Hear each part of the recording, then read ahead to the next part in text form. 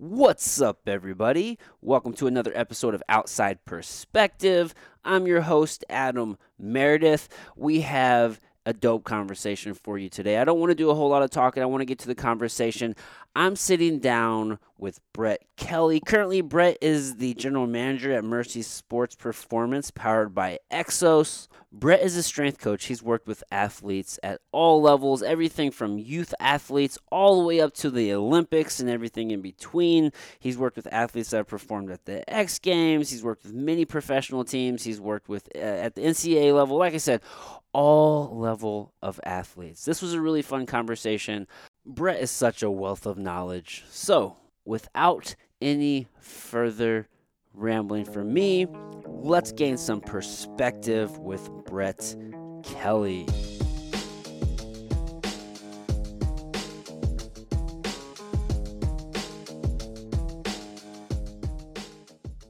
We're rocking and rolling.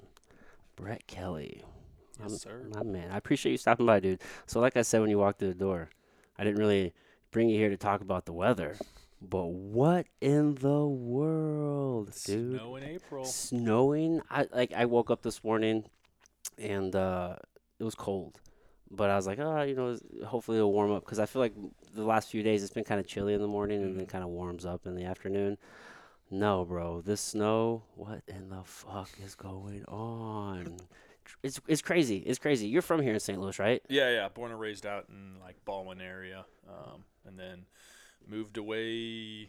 What was that? Like almost 15 years ago. Came back a couple years ago. Okay, so you were gone for 15 years. Yeah, like on and off, just in the strength conditioning industry. It's kind of a little crazy sometimes. Yeah. So you were the I want to say strength coach because I was just listening to your podcast and you said you were the. What was the title you gave? Dude, yourself? I've had so many titles. It wasn't strength coach for the U.S.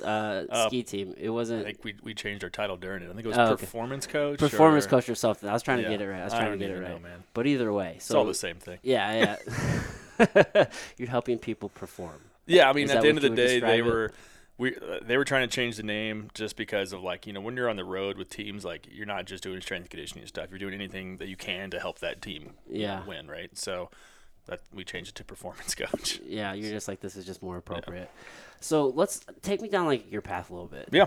So, I mean, were you an athlete growing up? Mm-hmm. Yeah. I grew up playing just football, wrestling. That kind of came just from football too. And then started getting into rugby in college, and then played for the Ramblers here in St. Louis for, I guess it was 4 years. And then, that was majority of my career. So because of that, I got into strength conditioning in high school. Well, I think actually probably 6th grade, but, got after it in high school because of football. Yeah. And that really led to kind of what I'm doing now. Just that natural progression of doing the thing, falling in love with just the process and then just turning that into your path. Yeah. I was the kid that literally after school, every single day in the off season, I would be in the weight room. And because I think that was one of the first things where I got to actually go in and then see that putting in the work, got me better at something, right? I think, obviously in school you can see it with tests and everything, but that never really resonated with me as much as I can sit here and, work out for however many weeks and then I can actually see this number going up. So I kind of got as a younger kid, addicted to that. How can I, improve my body, jump higher, push the weight more, that kind of stuff. And I was lucky enough to have good coaches and get involved in that early and get taught how to do that stuff properly. So I think for me, that was something that's, still resonates within, and that's really why I'm always in the weight room anyway. This episode is brought to you by Strange Donuts. Listen, if you're in the St. Louis area, you gotta check them out. It doesn't matter which location you go to. There's 4 of them in the city. You can go to Creve Coeur, Maplewood, Kirkwood, or just across the river in Edwardsville, Illinois. Doesn't matter which one you go to because the donuts are delicious at all of them. And let me tell you something. Every weekend there's some sort of new flavor creation. You will be so stoked that you check these guys out. Hands down, one of my favorite guilty pleasures. Anytime I'm traveling, I got to find the best donuts in the city. And when you are in my city, St. Louis, you got to check out Strange Donuts. So, again, check them out. Let them know that we sent you. You don't get anything for telling them that we did send you, but they do know that you listened to the show and we got you in the store. So, go do yourself a favor and get you some Strange Donuts today. This episode is brought to you by Imposed Will. Go check us out at imposedwill.com. We have a full line of apparel. We just dropped our free flow shorts for all my jiu-jitsu and active people out there. If you're running or swimming or rolling jiu-jitsu or fighting or anything in between, you just want to wear a nice, comfy pair of shorts that look cool.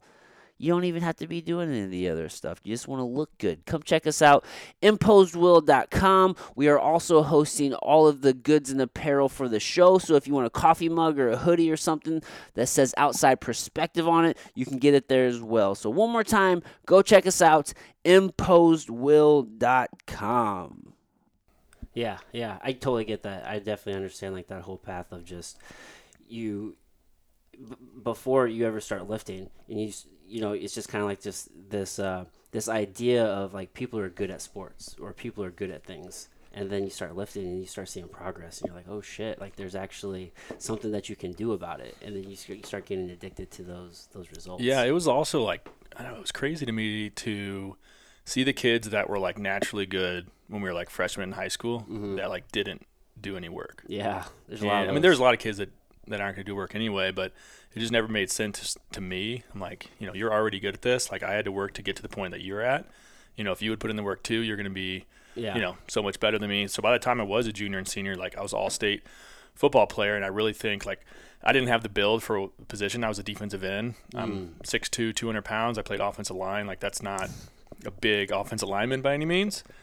But I mean, I was all-state, I think, just because I spent time in the weight room, right? Yeah. So, you know, I kind of had to do that to get to the point that I wanted, where I wanted to be. Yeah, I laugh at that just because I also played D-line. Yeah, like I played every offensive line position. I started as a guard, and then they moved me to center, and they tried me at tackle, but I was mostly a center. And then I was a linebacker, but then they tried me at D end. I preferred linebacker, but it was just like I'm way too small for these positions. Like, what are you seeing, coaches, that I'm not seeing? I get it if you're like a little bit bigger than everybody else, but when you start looking at high-level athletes, oh no, why are you even putting me in this position? If you know, for me at least at that time, my goal was to try to go to the next level. Was that your goal as well? Yeah, I think for a little bit. When I was a senior, I don't know, I kind of got away from that. I wasn't getting like any looks at like big colleges, and I think that kind of like, I know, weighed on me because I wanted to play like a bigger college, so I decided not to play, and that's how I got into rugby. Because after like a couple years of college, like I missed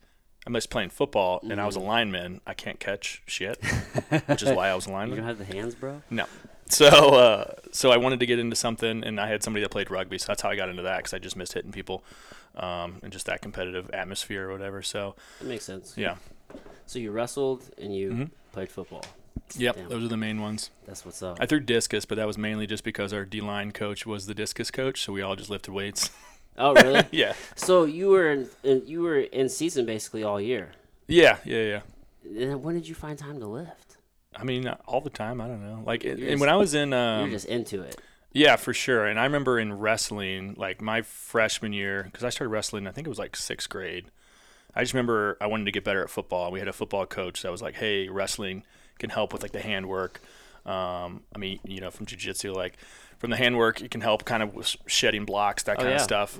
So I was like, "Oh, I'm in." So I started doing it in 6th grade, and I was pretty good at it. And then when I was, I guess what was that, my freshman year, I started doing stuff with the actual wrestling team, and then, you know, I was pretty good. I had like I think set the record for most pins, like fastest pin, that kind of stuff. But they didn't do any weightlifting or anything like that first year. And I remember telling my coaches, I'm like, you know, I want to get bigger for football. That was my goal at that point, right? Yeah. I want to get stronger and bigger for football. And they're like, oh yeah, come on back next year. Like, you know, you can go ahead and get some of your strength work in. So they allowed me to do some strength work before practice and come in and like lift as well, because I think they saw that potential in me. Yeah. That's what's up. So yeah, it's just interesting to hear because, again, as I'm like listening to your story, like I wrestled and played football.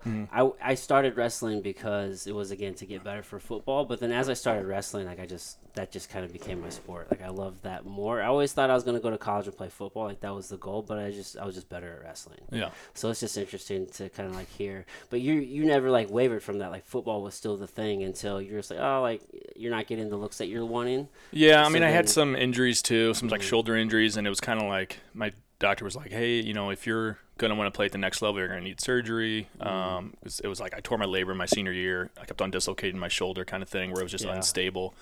So I was on the, I was like, oh, I can go play at, Division III school and get shoulder surgery, or I can just, go get stronger and go to Mizzou, which is what I ended up doing. Okay. So did you ever get surgery on your shoulder? No, actually I didn't. I did, they like had it scheduled and everything, and then I ended up like canceling it just because I decided not to play in college. I wanted to see kind of how it would feel, because day to day it was fine. It was more or less like when I got in weird positions. It happened in basketball a lot when I was like reaching up and somebody would come down on it or something, and then obviously hitting people in football. But I started doing just a ton of overhead work. I was into like weightlifting, like Olympic lifting, when I was in high school. So I had already done like overhead squats, snatches, all those variations. So I started doing a lot of that, just like very light, and using that as like my warm up on a daily basis, and doing more like waiter carries and that kind of stuff. And really within, I guess it'd be like my sophomore year of college, I was snatching my body weight overhead. So obviously it was stable at that point, and I really haven't, like, I've continued doing overhead work all the time, and I really haven't had any issues with it. Nice. And I played rugby for 6 or 7 years. Yeah. So didn't have any issues with it. No. So it's one of those where, like, you go see a doctor, and what they do, right, is they cut on people. So that's their main solution, and that's probably the only solution they see, versus like thinking outside the box, and we can actually get this joint stronger and maybe, work it that way as well, which is, I actually tore my labrum in my hip too. Oh, shit. And kind of had a similar experience as well. Where How did you do that? So when I was a young strength coach, I think, if you look down the path of strength conditioning, and like the people, sometimes people get stuck in like a specific groove where it's like, this is one way of training, right? And I remember, I guess, kind of following some people that were like, hey, you have to squat with your feet pointed straight. And for me, like that, I feel like knock-kneed when my feet are straight. Like my hips, thinking back now, my hips definitely rotate out a little bit. So I like to kind of have my feet out a little bit, just a little stronger. And I was really trying to focus on keeping those feet straight, thinking it was like more a mobility issue than it was like an actual like structural issue with my hips. Yeah. And I remember like first time like starting to go heavy on there, it was like tight, and then all of a sudden I had like a real stabbing pain in my hip. Went to the doctor. They're like, hey, you have femoral acetabular impingement, so basically like extra bone growth on my hip joint. And I had it on the actual femur, and then the actual like socket as well. So they're saying it was on anterior side. So when I rotate my hip forward into that straight foot position, it was closer and it could actually pinch. So that actually pinched my labrum and tore it. Wow. And then they were like, all right, yeah, we're going to do surgery, repair your labrum, shave down acetabular. Same thing. I had surgery scheduled, and then I got a job with the White Sox, and I was like, I'm leaving. Sorry, I'll figure it out later. So I went there and, just worked with some of the ATs I worked with and rehabbed it. And it still bothers me from time to time, but like on a daily basis, it doesn't. So I'm not going to get surgery on it, Yeah, yeah. I mean, the body it has this amazing ability to really heal itself. Oh, yeah. When you do the right things. Yeah, absolutely. Yeah, doctor. Depending on the doctor you go to, yeah, it's like everything's a hammer, or they have a hammer and everything's a nail, right? It's just they cut. But if you take the time and you kind of learn how your body works, you can fix some shit. Yeah, absolutely. I mean, I tell my athletes that all the time when they're coming in and they have different aches and pains. It's like, instead of just shutting stuff down or getting surgery, let's try to find pain-free movements and then build up strength around that, right? So like, for instance, if, my knees bother me, let's say I just have like patella tendonitis or something.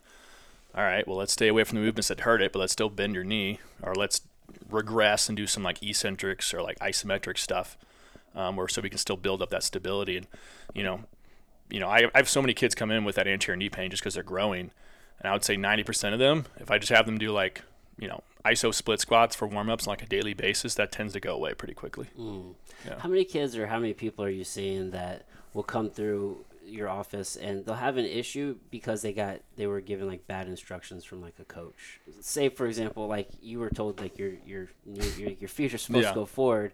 There's so many coaches out there that are teaching movement and strength that don't really have a complete understanding, or maybe like they don't have like maybe the broad idea that everybody's different and there's not one way for everybody. Yeah. I mean, I would say the biggest issue that I see with kids coming in is like just the amount of volume of stuff that they're like told to do, right? Like I work with Total Package Hockey is a hockey academy, right? So they actually go to school next door to our facility, and they train with us, and they're on ice, which is it's a great program. Most of them play on another team as well, and some might play on a soccer team or like a lacrosse team, and then they have a strength coach, and then they see me 4 days a week. Yeah. So like I'm trying to play like triage at that point and figure out what they need versus like just hammering them. And, I have kids come in sometimes. They're like, I'm sore from my personal trainer last night in soccer. And I'm like, why are you seeing a personal trainer in soccer? Like, you're working out with me 4 days a week. You're in here on ice 8 days a week. Like, you're 12. So that's kind of more or less the issues I see is I don't know if it's necessarily the kids or the parents. I kind of see it with both maybe, where people are just like, more is better. Yeah. Right? Yeah. And we know it's obviously not always better. So simplicity is usually key. Yeah, for sure. And then as far as like specifics on mechanics and stuff, I would say, it's definitely gotten better since like, we were in high school, where I'm sure it was the same for you. Like my football coach is my strength coach. Yeah. And I got lucky that like they knew what they were doing with like he was an Olympic weightlifter. So he broke down a lot of that stuff for me. But my reps were 3x10 forever. Yeah. So like I progressed because I was going through puberty, and I'm going to get stronger no matter what. But there was definitely better ways to do that, right? Yeah. So I think that's changed a lot. A lot of high schools I reached out to now, and coaches have strength coaches that are like specifically from strength conditioning. So I went to Parkway South, and then they just got a strength coach from the lab. He's great. He works with the guys there, and I've had some people from South that come in and work with us, and they're great movers already. So it's definitely getting better. The field has grown so much. Oh yeah. There's so many more people actually like taking the time and like dedicating themselves to like the science and understanding like what makes a better athlete. Yeah, it's definitely a whole new world than when we were growing up. Oh, absolutely. When did you graduate? 06. Oh, yeah, same. So you're the same age as me. Nice. Yeah. So that time, like, it was way different than it is now. There's so many more guys like you who work with all levels of athletes, whereas before, I think guys with your knowledge were only working with at the highest level of athletes. Yeah, I didn't even know about this when I was like in high school. I was, I just liked strength conditioning. Yeah. And when I went to school, I was like, I don't know what I'm going to do. I'm undecided. I like science, so I'll go into science. And I started taking like exercise science classes because I liked it. Yeah. And then I was thinking, all right, maybe physical therapy, because that made sense with, again, what I liked. And then I shadowed some PTs, and retrospectively, it might have been the wrong PTs to shadow, because it was like people that are working with like knee reconstruction and like older clients, and I was like, this is boring. Yeah. And then I shadowed some strength coaches, and I didn't even know that was a thing at the time. And, it kind of light bulb went off. And so I started writing some programs for people, and it kind of went from there. Okay. So then that just was the rest is history at that point. Yeah. So you stopped doing rugby and you're just full on studying and going down the path, or was this all happening at the same time? It was all happening at the same time. So that was kind of at Mizzou.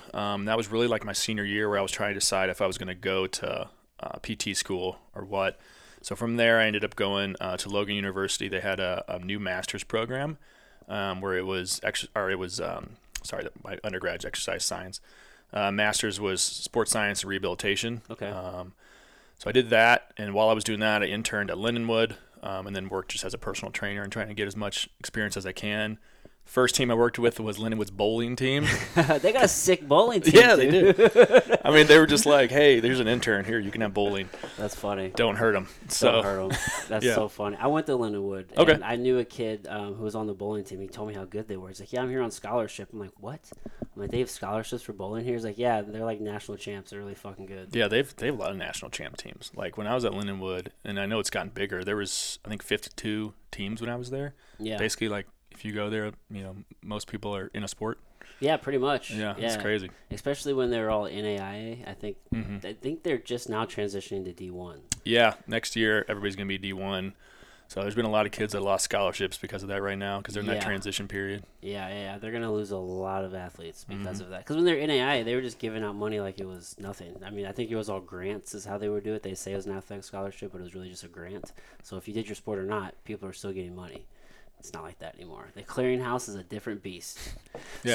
So you said I'm jumping back a little bit. You said you started working with the Sox. Was that your first professional team that you worked with? No, first one was I did an internship, like I said, with Lindenwood. Mm-hmm. Once I graduated with my master's, I was working in cardiac rehab, and that was really just a job during my master's. And I remember graduating and being like, this is not what I want to do, but it was a full-time job. So I reached back out to try to find some internships just to get more experience. Got an internship with the U.S. ski team. Got lucky enough to get hired on out there. And then my mentor when I was out there, he was a strength coach in minor league baseball and then Major League Baseball and pro hockey. So he kind of geared me towards the baseball route just because there's a lot of opportunity. There's a lot of turnover in the minor leagues because the pay's not great, the hours suck, but the experience is great. So I kind of reached out to some people that had some openings, and one of them was with the Cardinals. So, I mean, I was lucky that I got to work for the Cardinals hometown team, which was really cool, obviously. Try not to fanboy out my first time at spring training there, meeting Wayno and everybody. So yeah, that must have been an experience. Dude. Yeah, I was just I didn't even tell people I was from St. Louis. I was just like shaking hands, trying to act normal.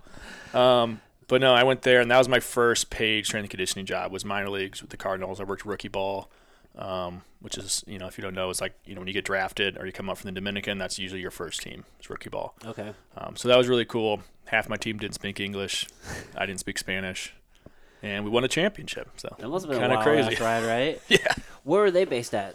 They were in Johnson City, Tennessee. Okay. Which is a really cool town. But they actually, baseball changed a bunch the last couple of years and cut a bunch of the minor league teams. So they're not with the Cardinals anymore, I don't think. Really? I think the lowest is Peoria with them, I want to say. But I don't even know. That's a complicated system if you're not familiar with baseball, my God. dude. Like you start hearing about AA, AAA, single A, and how you have to go through all these different ranks, and you think that an athlete gets signed and they're just gonna. It's like, no, wait a second. They just got the opportunity to work their way through this system. Now it's like, fuck, man. Yeah, and then a lot of it is the politics of how much you get signed for as well. Like we had so it's rookie ball, and then it's low A, high A. And then it's AA, AAA, and then majors, right? Okay. And then there's a Dominican league. Dominican has the academy. So the Cardinals have an academy down in the Dominican where there's probably 50 or 60 athletes down there as well. Really? So they'll get signed at 14, 15 down there. And then they'll get brought up if they're good enough out of the academy and get signed for, $200,000, something like that. We had a kid on our team who got signed for $2.6 million when he was 16. Is that just because of the concentration of athletes that come from the Dominican that play baseball? Yeah, everybody plays baseball in the Dominican. That's the number one thing, right? So, and they get told, right, if you have power, if you can throw hard, you can get off the island, and that's literally what they do. So I think the biggest thing we see is, people will go down there and they'll just try to look for raw talent. So they're looking for people that can throw hard and that have a lot of power. And then when they come up, then you have to kind of teach them how to play baseball, or teach them how to pitch, right? Yeah. So hey, let's get a changeup, let's get a slider. You have to be able to hit the curveball. You have to be able to lay off pitches, which is challenging a lot of times. So the kids that can't make that jump at that point, a lot of times get buried in that high A, low A league because they can still hit. And the second they get up to AA, where you have the high prospects that can actually pitch, they're screwed. Really? They kind of go back and forth until they can really adjust a little bit. Yeah, they get exposed. Yeah, for sure. Whoa, I was not aware of that. Yeah. Dude, baseball's cutthroat. Sports are cutthroat, really. Yeah, it's crazy. You have to perform. Yeah. And then, people like Matt Carpenter, his story is crazy if you, really know and think about minor league baseball because he got signed as a senior out of college. And if you get signed as a senior, you're going to get $1,000 maybe because you have nowhere else to go. So they're going to offer you money, right? But what else are you going to do? You're a senior, otherwise your career's over, or you can go play independent ball. So those guys will come in, and since they really didn't get paid, they're not going to get much playing time because they're going to try to give as much playing time to the prospects as possible. We gave this kid $2 million. Yeah. He might not be playing good right now, but he needs to get better. Right. That's an investment. Yeah, exactly. So basically those kids like Carpenter, there's tons of these kids, right, who sign as juniors or seniors, don't get a lot of money. Every time they get in, they have to perform basically to even get a chance. So, yeah. So when's the ideal time to get signed? As young as possible? Yeah, as young as possible. So, if you get signed out of high school, early rounds, you're going to be getting a pretty good chunk of money because they're trying to convince you to not go to college, right? Okay. And then same thing, if you're young in college, they're convincing you to leave college. So right. It's you have to give you a financial incentive to do that. Yeah, that has to be harder now because college players can get paid. Yeah, that's something I haven't even thought about that. Yeah. Right. Because if you're getting paid in college, and it's easier to perform there, why would you not ride it out for 4 years and keep getting paid? Yeah, especially if you're at like a big school, like a lot of the southern schools, like baseball's huge down there. Yeah, like Vanderbilt's huge. Yeah, okay. South Carolina, is that a big school Yep. for baseball, right? Oh, yeah. Yeah. Dude, the baseball world is so interesting to me. So, Stu, as we were talking about, Stu, I know he works with some baseball players and stuff. So, baseball is one of those interesting sports in that it seems that the athletes have to really take care of their own strength and conditioning outside of season. Are you familiar with any other sports where you really have to take care of your own shit? I mean, I guess there are, when you're off season, you're off season, but I feel like at the professional level, when you're off season, there's usually things that you can do that like the sport will provide, as opposed to you have to go do it on your own. Yeah, I think the hard thing with baseball was there's so many athletes in the organization. So, you're looking at maybe 250 plus minor leaguers. Yeah. And trying to like keep track of all of them sometimes is difficult in the off season. So we would still give people programs. Yeah. And this was like when I was with the Sox, I think there was like a couple programs that started doing the online stuff. I used Train Heroic now, which would have been great back then. But they just weren't as good. So we kind of still did that, Excel sheets and some like videos and stuff, and you're checking in with guys, but you're not with them. Yeah. So first off, you don't know if they're actually doing it. Right. And then, my guys that were on my team that year, I was kind of in charge of them. So I just try to keep up with them in the off season. If they're training with somebody else, I just try to talk to their, whoever they're training with, make sure, they're kind of aligned with what our goals are with this person. If they need to lose weight, get stronger here and here and here, and then really let them do their thing. So yeah, I mean, I know other sports as well, like the same thing. It's, if it's a pro sport, like those kids or athletes aren't going to be necessarily where that team is in the off season, right? So a lot of it is just like online, or they might go train with somebody else and you're just trying to keep up with them. Is that common in the space today where you're pretty much remotely training people? Yeah, absolutely. I know a lot of, or at least a few Olympic lifters where they're always talking about like their coaches just sending them their programming and their coaches somewhere else in the country. Are you seeing that across the board in a lot of different sports, it sounds like? Yeah, I mean, honestly, every pro sport has some capacity that obviously in season you're with them, but, out of season, everybody's going to wherever the hell they want to go, right? Yeah. Now, are you only work with athletes, or you work with Gen Pop too? We work with Gen Pop too. So I work at Mercy Sport Performance. We have majority is sport performance clients. So usually like high school, middle school kids. We have probably like I think 17 teams right now that come through there. A lot of hockey teams because it's inside the Blues practice arena. And then we have 2 right now. I think we're about to bump it up to 3 adult classes a day. So those are hour-long classes, but we still kind of treat them like sport performance, which is why I think some of the people that come in like that because they used to be athletes or something. So we're still doing skipping, jumping, rotational stuff. Trying to make them actually like move better as well. So we still have that same mindset when it comes to training them. Yeah, that makes sense. I mean, you want to be athletic in your life. You would hope. I mean, you would hope, right? I mean, how many people get messed up just because they fall? Dude, yeah. Dude, you want to be able to, maybe you can roll through it or catch yourself or something. You got to be a little athletic to do that. Well, yeah, there's, Achilles tendon injuries is like huge for guys our age that, think how many friends you had that, maybe were athletic and haven't done anything in 10 years. Yeah. And then they go out and try to pick up basketball and tear their Achilles. Oh, my goodness. Yeah. As I'm thinking, as you say that, the amount of pain that would cause, oh my God, I'd probably would throw up. Yeah. Have you ever seen one or like a muscle tear where it rolls up? Yes, I've seen them in biceps. Oh yeah. It just rolls up in here and it's, oh my God. Is that from grappling usually? I've seen it on some grappling. Yeah, because dude, you get so heavy pulling, pulling, and you don't do anything to even that out or. Yeah, I mean, it's just so common, especially in grappling. I'm guilty of that too, where I was having some issues with my forearms because I was just grappling so much, just because I wasn't working my extensors enough, and I had like a wicked knot in my forearm. Like I finally worked out that soft tissue, and like I do a whole much more like extensor work, and all the pain went away in my elbow. But it's because you're just constantly just doing the same movement over and over and over. I got into jiu-jitsu a little bit when I was in Utah. It was about a year. There's a good gym out there. I trained with Mike Diaz out there. He was awesome. And then when I came back here, like that was right when COVID hit. So it kind of like stopped. And I started doing a little bit at St. Charles because I live right by St. Charles MMA. Okay, yeah. And so I've been going out there a little bit. And you just go more often. But it's like, if I haven't gone at all and I start going, But yeah, my forearms, man, the next day, like they're Blown just out. toast. Yeah, it's hard on the body, dude. It's super hard on the body. That's where I train in St. Charles. Oh, really? Yeah. Nice. So it'll fuck you up a little bit. My back hurts sometimes. Oh yeah. Just because I took the last month off of training, and I just got back into it probably this last week. And I was rolling really hard. I'm like, fuck, dude. Like, my back's a little sore. Like, my hands hurt really bad from, like, gripping. I'm like, shit, dude. I got to do something to fix this. Like, my body's breaking down. Yeah.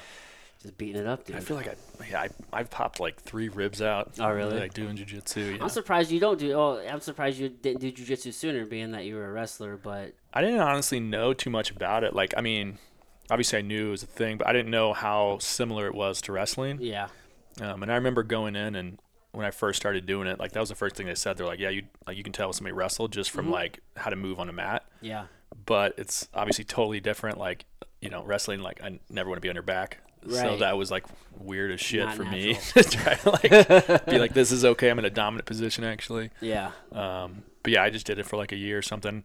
Yeah, I haven't done it in the last couple months either. I'm paying to do it, but You just gotta show up, bro. yeah, I'm just giving Mike some money. So you've only been here for a couple years. Yeah, back. You're bouncing around everywhere. Yeah, so after the Cardinals, that was just a seasonal position. So I worked in season. Off season, they were kind of like, all right, we'll hope to see you next year. But Yeah. we're not giving you money, obviously. So I got a full-time job with St. Louis University, working with their baseball team, softball, swimming, diving, field hockey. Oh, cool. It was a part-time position where I was working Took 60 hours a your week. whole life. Yeah, exactly. That's pretty much college strength and conditioning. And I remember being like, all right, I need to get some more college experience just because there's going to be a lot of job opportunities in college. So I was like, I'll stay here for a couple of years or something. And then I literally talked to my old boss from the Cardinals about that. And she was like, yeah, that makes sense. You definitely stay there for a little bit. And she called me, I think I'd been there for like 4 months. And she called me and she's like, hey, there's a full-time position up with the White Sox. I gave him your name. And then my boss, when I was with the Sox, Dale, he called me like 30 minutes later, talked to me, and then offered me a position. He was like, yeah, Rachel talked you up. You don't seem like an idiot. Let's get you on Nice. board. So I went from being like, I'm going to stay here for 2 years to like 4 months later, I was like, all right, I'm going to work in Phoenix for White Sox now. So I went down there, worked for them for 3 seasons. And then, so I was down in Phoenix during spring training because that's their main facility for spring training and extended. And then I went out to Great Falls, Montana for the season, which was awesome. Yeah, A lot of fly fishing out there. Dude, the scenery in Montana. Oh, yeah. Holy shit. We were like in Great Falls is like the plains, so Great Falls is kind of depressing. Just flat, nothingness yeah, there. but you drive like 20 minutes out and you're straight in the mountains. Yeah. And get some good fishing in. That's like where the Missouri River is. You can almost walk across it there. It's awesome. Oh, really? So yeah, I was there, and then I went to Kannapolis, which is like right outside of Charlotte. Okay. That was like the next couple years. So I was a strength coach for that team, which is minor league White Sox. And then I remember this whole time I was dating a girl back in St. Louis, so I'd be back here in the off seasons, there in the in season. And then I remember we were driving back, and she flew back out to help me drive back or whatever. And I got a call from the U.S. ski team. They told me there was an opening and they're interested in me applying. And she was like, I remember she was crying because she was like, I'm so happy for you.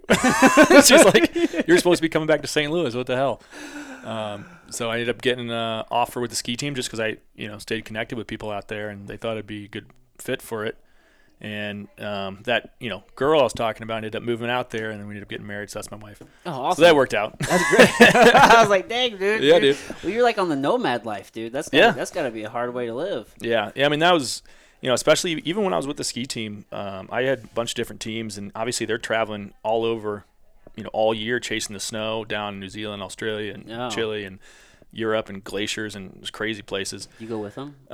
Like some of the camps, it really depended on what the camp was, but I got to go to some cool places with them. That's kind of what I'm saying. That nomad life, like, followed me around through that, and so you kind of have to be able to just like go. And I was lucky enough to have, Brittany is amazing, and we're very supportive. But then at some point, it's like, I want to have a family, and be able to like be in my child's life, and that's what kind of got us to thinking about moving back to St. Louis, get back closer to family and stuff. So we moved back a couple years ago. Yeah, that's what's up, dude.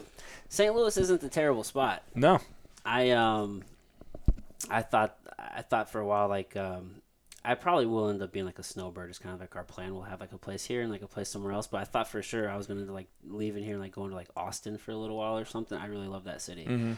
And as shit kind of gets crazier and crazier, I'm realizing like this place actually isn't that bad. It's, like, cost of living is pretty cool. There's a lot of I talk about it all the time, but the restaurant scene here in St. Louis is fucking awesome. Yeah, I try to tell people that aren't from here, but obviously nobody wants to come to St. Louis because they just think it's like a dangerous place. They do, yeah, or they think there's just nothing here. Yeah, one of the two. But it's like, no, it's actually a really cool place, and it's not that dangerous, believe it or not. Like, yeah, St. Louis City, it's just all statistics. Oh yeah. But yeah, and then we got the fucking soccer team coming, which is super cool. So there's just a lot of cool things happening here, and it's super affordable, and I really like it.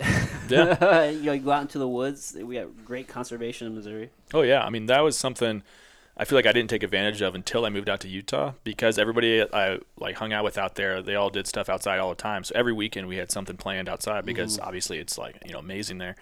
And then moving back here, it's like I started looking into some of that stuff, and I was into fly fishing at that point. I'm like, there's tons of amazing fly fishing in Missouri or even like northern Arkansas, and tons of, like you said, like conservation areas where you can go down and just like hike or hunt or whatever you like to do. And it's like, how come we never did that before? Right. Very rarely did that. Like, I might have gone camping if it was a float trip, but I was really just getting drunk and sleeping in a car. Exactly. Hanging out on the river for the day. Yeah. Yeah, man. It's easy to take the things for granted, but yeah, Utah's a crazy active state. That and like Colorado. Like, anytime I ever go visit Colorado, I've never actually spent any time in Utah, but you go and just everybody's outside. Everybody's outside. Everybody has a dog. You go somewhere, there's Subarus everywhere. Is that what you got, a Subaru? Yeah. I fucking love Subarus, dude. They're just everywhere. It's just such a different lifestyle, which we don't really have that same active community here, which is unfortunate, but we got a lot of cool things going for us here. Oh, yeah. Yeah. Yeah, we were just talking about this the other day. Like, here in St. Louis, if it's a nice day out, you're like, hey, let's go to a patio and have a beer. Yeah. That seems to be like what it is for most people, right? Yeah. Which is fine. Like, I still do that too, but like I also still want to go like mountain bike and stuff. So in Utah, it was like, hey, let's go mountain bike and then have a beer on the mountain. Yeah, let's do them together. Yeah, exactly. Oh my goodness, mountain biking. I tried mountain biking. Yeah? I don't think the juice is worth the squeeze, my friend. No? Dude, have you been out to Castle Rock? No. Or Castlewood. Castlewood, yeah. I always fuck it up. Castlewood. Dude, I was out there with my friend. We were on the zombie trail, and we were coming back to the car. We weren't actually too far from the car. And I don't know what the hell I hit, but I like flipped over the handlebars. And like an idiot, I kind of put my arm out to stop me. And I could feel what I did. I think I kind of partially tore my labrum because I tore this one. I actually had to have surgery. So I know what that kind of felt like. And I was like, I fucked something up here. And I'm just, to your point, like with yours, I just kind of just rehabbed it on my own. And it's cool now. But after that last time, which, I mean, I had already been a few times before then, I'm just like, this confirms it. Like, it's just not worth it. Because at the time, I was still fighting MMA. And I'm just like, man, now I have to fucking deal with this. It's going to affect what I'm doing. I'm like, what is the purpose of this? I'd much rather just walk on the trail. I'll go trail running. Oh, no, man. Like, but you get going down those trails. Oh, yeah. Fast, I'm all about the adrenaline, though. Like, honestly, I'll go hiking with my wife and stuff, but I really don't like hiking, honestly, because I'm just like, this is boring. Like, yeah. I like the adrenaline side of things, and I mean, it's nice to get outside and see cool views, but the whole time mountain biking, like, I hate doing cardio, and the whole time going up, every single time, doesn't matter how good a shape I was in, like, end of the season, whatever, I was like, this is the worst sport ever. I hate my life. And then I get to the top and I start going down. I'm like, I love this so much. Going down's pretty fun. Yeah, and you get that flow state, and you're literally like, have some jams going on in your head, and you're just like trying to cruise down. And we'd have like our Strava app going, so I'm trying to get like the fastest speed down. Like, so I was big like downhill kind of guy. I got lucky in Park City. They have some of the places have lift service. So if you want to be real lazy, yeah, you can literally put your bike on the lift, go up, and then just send it down and just do laps all day. That's not bad. Dude, yeah, there's Deer Valley out there. They have, I guess there was probably like 4 or 5 trails that this organization called Gravity Logics made. And they'll like buff these trails out, so they're probably about as wide as this table, so 4 or 5 feet wide. And so, super wide trails you can go down. They actually have like huge berms, like wood berms, like jumps, 20-foot gap jumps. That's cool. And like drops and just crazy, crazy stuff. So yeah. that stuff is super fun. It's like you're on a roller coaster going down. So, but, just kind of what you said, though, it's like, dude, you crash on a mountain bike, you're going sometimes 20, 30 miles an hour. Like you can wreck yourself pretty good. I've had some pretty gnarly wipeouts. I was happy I wore my helmet. Yeah, I slowly acquired stuff. Like when I first started doing downhill, I just had my regular helmet, and then I got a full face, so it's like a motorcycle helmet. Yeah. And then I got elbow pads and then knee pads, and just like slowly started accumulating gear. Yeah, you're all the way in it. Well, yeah, I mean, I was doing downhill so much out there. It's like, when you fall, it's tough. I watched those videos of people mountain biking going down some pretty wicked terrain. And my palms get a little sweaty. I'm just like, Jesus Christ, you're going to kill yourself. Dude, it's like you're just falling straight down. Mm-hmm. You were doing stuff like that? I don't know what video you saw, but I was going down some pretty gnarly stuff. We'd go down like what they consider like blacks, What is that? So like, have you ever been skiing? Yeah, well, no, I've never been skiing, but I know like blacks are like the hardest. Yeah. trails, So right? it's like green, blue, black. It's kind of, so like we've gone down there like quote unquote black paths before and everything. Okay. And we used to go down to Moab all the time and bike down there, which is pretty gnarly. Yeah, dude, that's my point. It's like people are just jumping from like boulder to boulder. Yeah. Do you like get on like wheelies and like hop down to shit? No, I've never done that. You don't do that? No. Dude, No, I'd rather just jump off something or whatever. That But shit scares the hell out of me.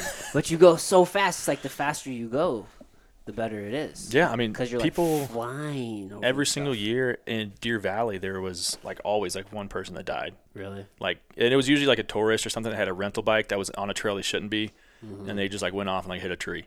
They're going like 30 miles an hour, Yeah. So they tried to like, that's why they tried to make the biggest jumps like at the beginning. So there's this one that was called Tsunami that was like the biggest trail all the way down. And to even get on it, you had to like clear like 3 20-foot gap jumps. So it's like, if you can't do shit. that, don't go down this. Yeah. And there's still people you see that are like walking around it, and you're like, what are you doing, man? Oh There's my worse stuff down there. Totally overestimating their own capabilities. Yeah, exactly. Do you like clip in when you ride? Yeah, I like clips. I mean, it depends on what you like, which is kind of funny because like usually most downhillers like don't like clips because you want to be able to bail quickly. But I don't know, I started doing clips, and I just feel like I had more control in the air, like up with my bike and everything. You're like one with the bike at that point. Yeah, basically. Yeah. And you can still unclip super quick. You just have to kick your heel out. So it kind of becomes second nature. You fall enough like I did, Dang, just like. oh, but- shit.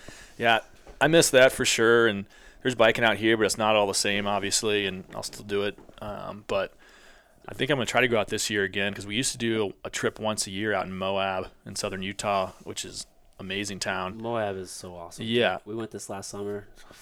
Yeah, did you guys go to like Arches and all that too? Mhm, Yeah, yeah. Canyonlands. And I didn't get to hit Canyonlands. I want to go back this year and go do Canyonlands. so there's a right between Canyonlands and Arches. If you go and you're looking for a place to camp, let me know because there's tons of land out there that's just free. Okay. In Utah, it's like 70% is like land management. Oh, It's cool. free land. And right before Canyonlands, there's like the start of the canyons that become Canyonlands.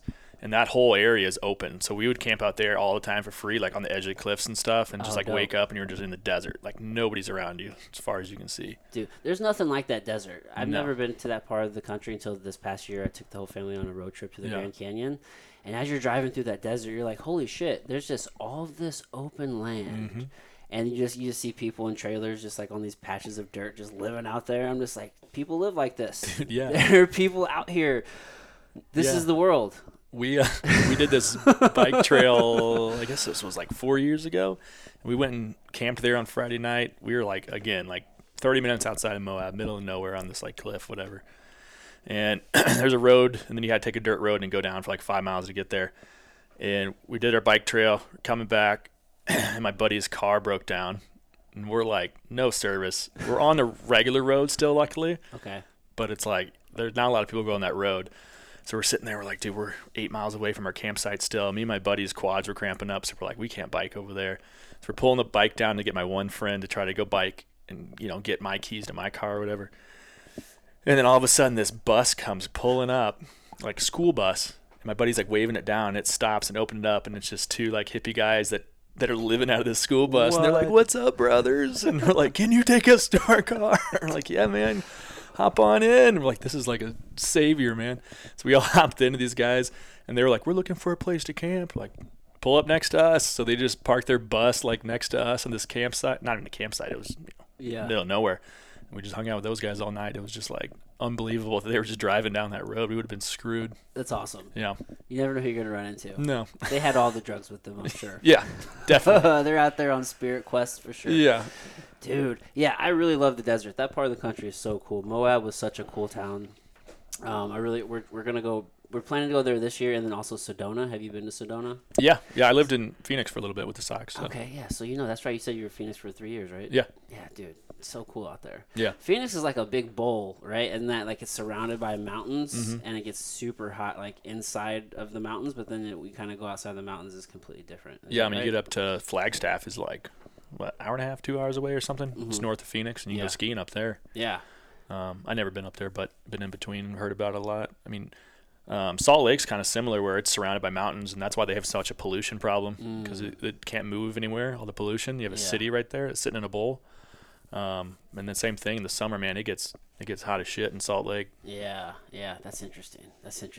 I was listening to your podcast. Yeah. And you put that in air quotes, podcast to your podcast, and you were talking about you went to you were like in Europe for a summer over the lockdown, or when was that? I was in Europe. Was it over the lockdown or after the lockdown? No, it wasn't during the lockdown. It was before? Before all that stuff. Yeah. Okay, and then you're like going to China. Yeah. Oh, how was that? China was interesting. Yeah. I did that. That was I guess that was 4 years ago because that was the year it was supposed to be the cycle before the Olympics there. So we actually went and had a World Cup event there, and it was at one of the sites where they had some of the actual Olympic Games. Yeah. It's 4 hours north of Beijing. So even though like it says it's like a Beijing Olympics, right? They're outside of it a little bit. So it was an area they called like Secret Garden or whatever, and it was like almost Mongolia, middle of nowhere, man. Really? And they just like got these. I think they had New Zealand investors that like basically just built these ski resorts, and they tried to make them kind of look like copper and stuff. So they looked super Americanized, which was really weird. Yeah. And then there was a bunch of people that had never skied before that were there trying to go down this hill, all these mountains. They even tried to make it look more like Aspen by planting trees, like because this is elevated desert, so it was just like bush and stuff everywhere. It was cold, but there was just bush.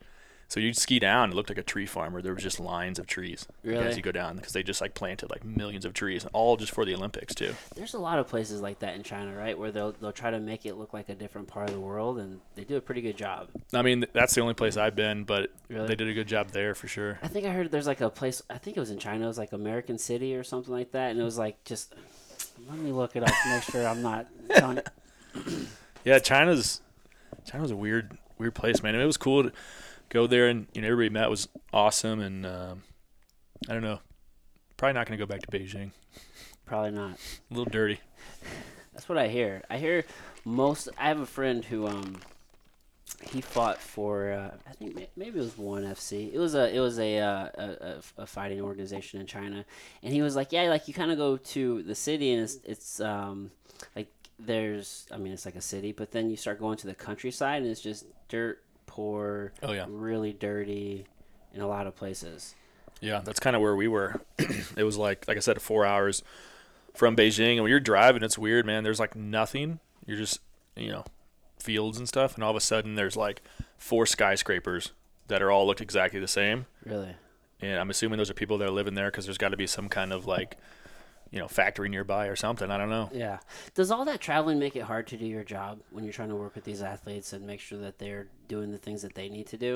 I mean, I wouldn't say it makes it harder, obviously, than having a gym at my disposal rate.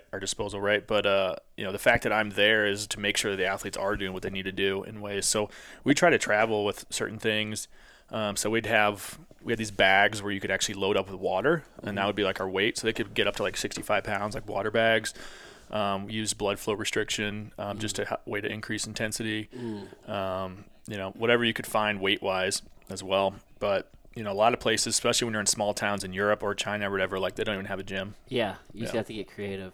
Water's probably good too, right? Because it forces you to stabilize because it's such a... Yeah, it depends on how you use the bag. I'm trying to remember the name of the mine. It's like Aqua something. Anyways, basically you just fill it up, and if I wanted to do stabilizing, I would fill half of it and then inflate the rest with air, so then it's going to move a lot more and be like a slosh bag. Yeah. But if I fill it like all the way up to the brim, it's pretty solid, and it's not Yeah. as much of like a slosh. It's more just like weight. So if I'm trying to do some cleans or like kettlebell swings up, hit the mic there, kettlebell swings or deadlifts or whatever we're trying to do, it's going to stay pretty stable. That makes sense. Yeah. Yeah, that's creative.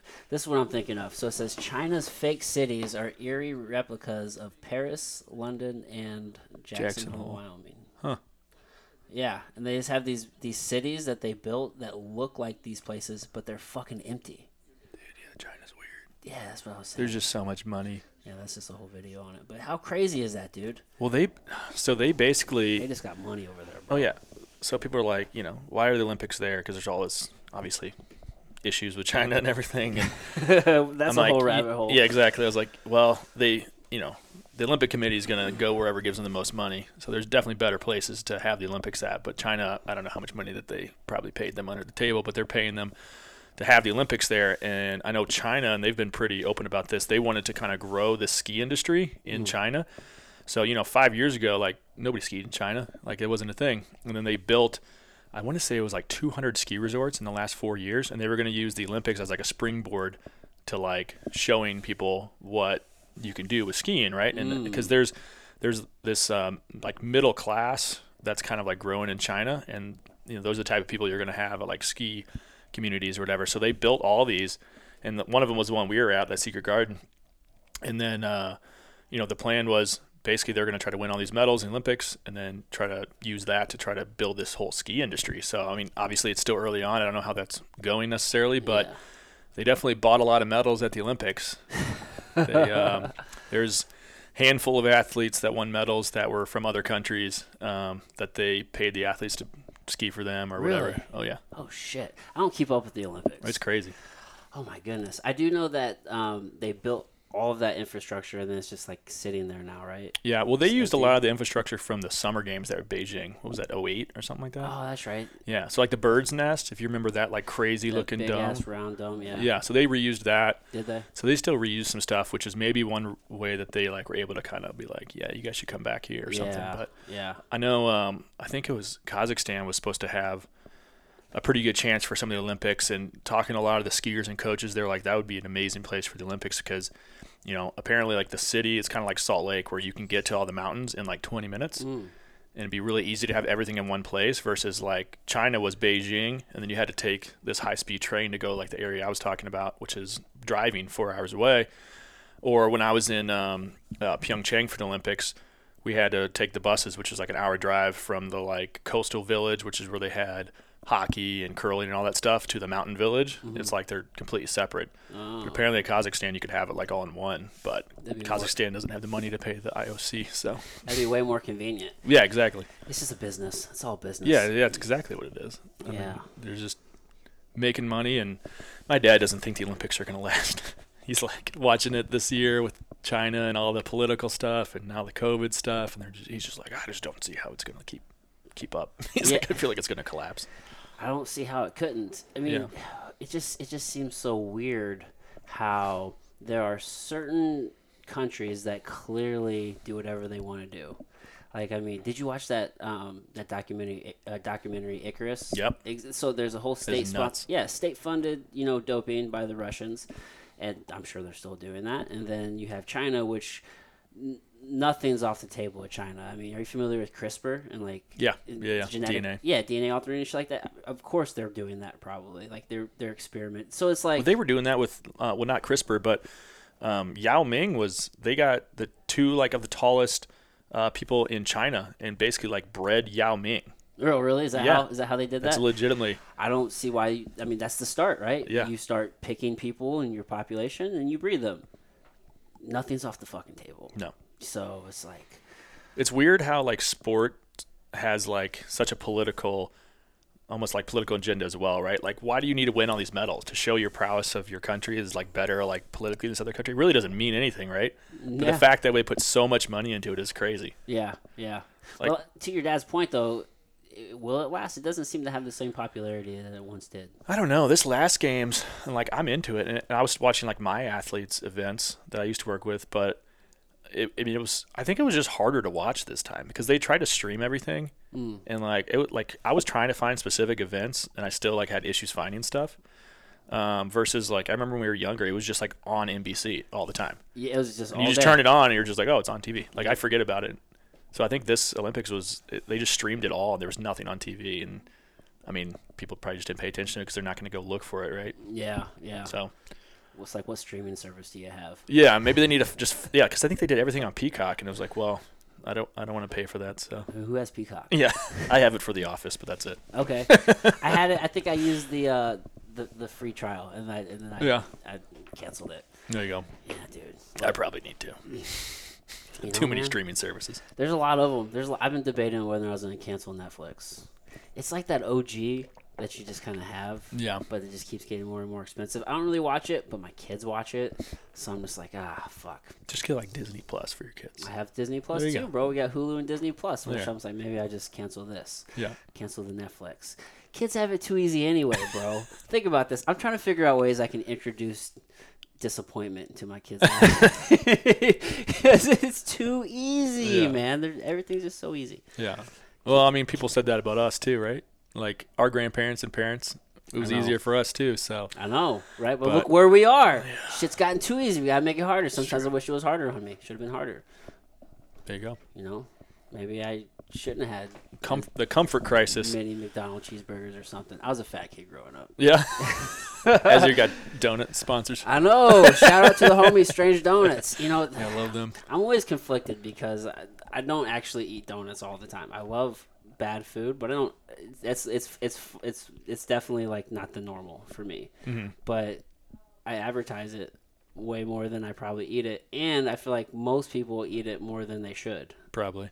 And I'm just aiding into the debauchery. I don't know if you're aiding though, because those people are going to eat that anyway, or eat something anyway, true, right?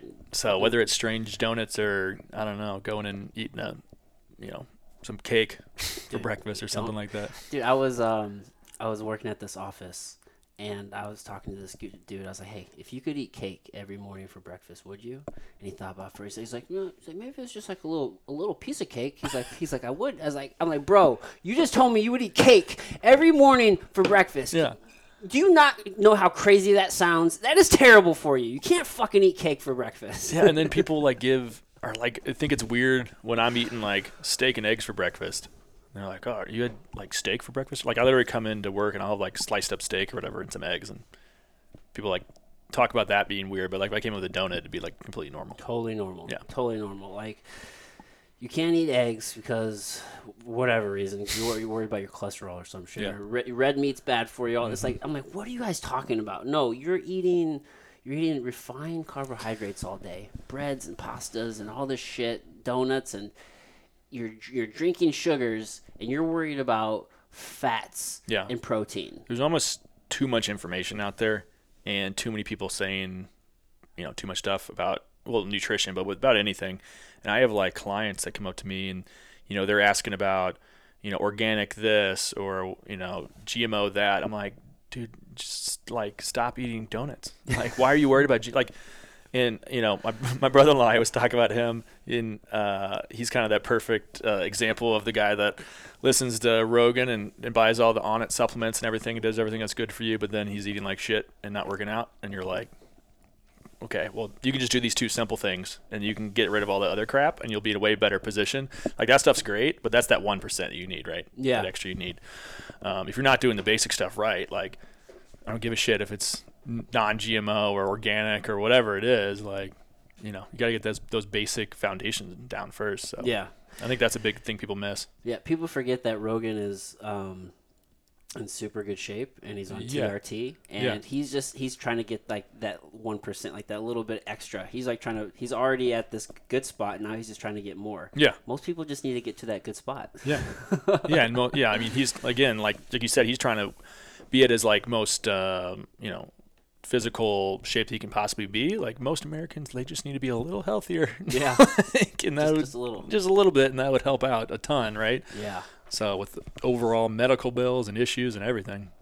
Do you do a lot of coaching on nutrition and stuff like that as well? Like you kind of like take like the holistic approach when you're explaining health and wellness to Yeah, people, absolutely. And we do, like at our site, we have what we call like Nutrition 101. So we just run like a course like once a month where our people can come in and just kind of, I try to recommend everybody to do it when they first sign up. So they'll come in and just actually go through the course there. And it's pretty simple stuff. It's just trying to, again, get those basics down. And then for my athletes, especially the young athletes, basically every day when they come in, I'll have some kind of information on the board and we'll just talk about it, whether that's mindset, sleep, hydration, nutrition, whatever. But I try to bring up something outside of training that's going to help them perform better or just live better. The hard thing about the kids, because we have so many young kids, most of the time it's the parents that need to hear it. And I've realized anytime I've tried to have events where I try to educate parents, the parents that show up are the parents that are already doing it correctly. And the parents that don't show up don't care. Yeah. So they're not. So it's like, how do you reach those parents? That's the hard thing. Right. Yeah. Because I mean, if they're already doing it correctly, it's like this event isn't really for you. Yeah, but they want to learn here. more, right? Right. They want to know that 1% or whatever we were just talking about, or what supplements this little Timmy needs to take or whatever. And it's like, dude, just, don't give them Pop-Tarts. I don't know. Yeah. Just don't do that. Yeah. I remember growing up eating all the wrong shit, trying to get big and just not having the knowledge. Mm-hmm. You can't put empty calories into your body and expect to do something great with those. Yeah. I remember growing up and just not eating vegetables. Like my parents don't eat vegetables. I feel like that was a thing back then too. And now when I go over to my mom's house, she's so proud to have vegetables out for me. She's like, "Oh, I made vegetables for us all." And it's like the amount of broccoli that I would eat, and there's just Velveeta on it. It's just all right, thanks, Mom. Dude, my mom growing up, she would buy strawberries, and I just wanted to eat the strawberries, but then she would cut them up and she would douse them in sugar. Sugar, yeah. Same thing. Strawberries. So good. I'm like, Mom, can we just please just leave me some? Yeah. It tastes good without the sugar. Yeah. Oh my goodness. Maybe that's just a generation thing. I don't know. Yeah, my mom grew up down in Cape Girardeau, and my whole family down there, they just, cook great food, right? Mm-hmm. But not healthy for you. No, probably not. Probably a lot of white bread. Yeah. That's how. My family's from Potosi, Missouri. Okay. So it's just backwoods country living, and it's a lot of that same shit. Good dude. food. Yeah. Great. Fuck, dude. I was a fat kid because of it. Yeah, not gonna make you feel good, but No, it's okay though. It's all right. So whenever somebody comes to you, obviously there's an assessment process and all of that, but in general, are there some general things that you would recommend to people as they're trying to get healthier or start moving, or just some things that they could be doing? Yeah, I think the biggest thing is just getting steps in. So that's the first thing I try to track is how often are you getting up and walking? We have so many people that just sit at their desk all day. That if you can track your steps and ideally getting 10,000 steps in a day, most people aren't doing that. So I feel like that's a super basic thing that you can do, right? Yeah. It's not really gonna take up that much time, and you're not going out and having to set time out to go work out. I think that's something just to start.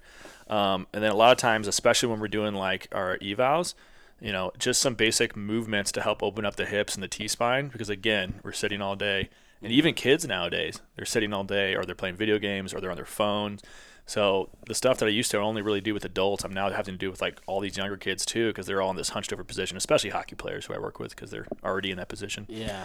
But, showing them things to open up their hips, open up their hip flexors, internal hip rotation. I'm sure you do a ton of kind of shin box 90-90 position stuffs with your legs, especially with jiu-jitsu. And that type of stuff I do a lot with them, because nobody's ever goes into that position. And then just doing T-spine rotation, T-spine opening, that kind of stuff. So those are honestly, day one, I want to make sure to show you that stuff. I want to make sure to talk about, walking, actually getting up. And I think that kind of stuff, just those two on its own, can do wonders for most people that are coming from, a pretty sedentary lifestyle. Yeah, that's a real low-hanging fruit. Yeah, for sure. Just walk. Yeah, like I said, let's get those basics in, right? Yeah, if you can do it outside, even better. Oh, yeah, absolutely. Yeah, dude. Or I had one of the guys I'm doing personal training with, he started doing walks every day with his wife, and I was like, now this is time with your wife, right? It's you're getting your steps in, but it's also quality time where you're not on your phone, you're not in front of a computer or a TV. Yeah. You're outside with your family. And then now he's at the point where he just throws a weighted vest on and does it, with his wife and his kids as well. And, they're out with a walk with him, and he's actually like working out. Yeah. So it's great. And he's teaching the kids how to move. Yeah, exactly. Yeah. Do you do much in like as far as like barefoot movements, or Oh, do yeah. you do a lot of training barefoot? Oh yeah, I'm barefoot all the time. Are you? Yeah, basically. Yeah. The only times I'm not, if I'm doing like jumping stuff, that kind of can just bother my feet because like the impact, right?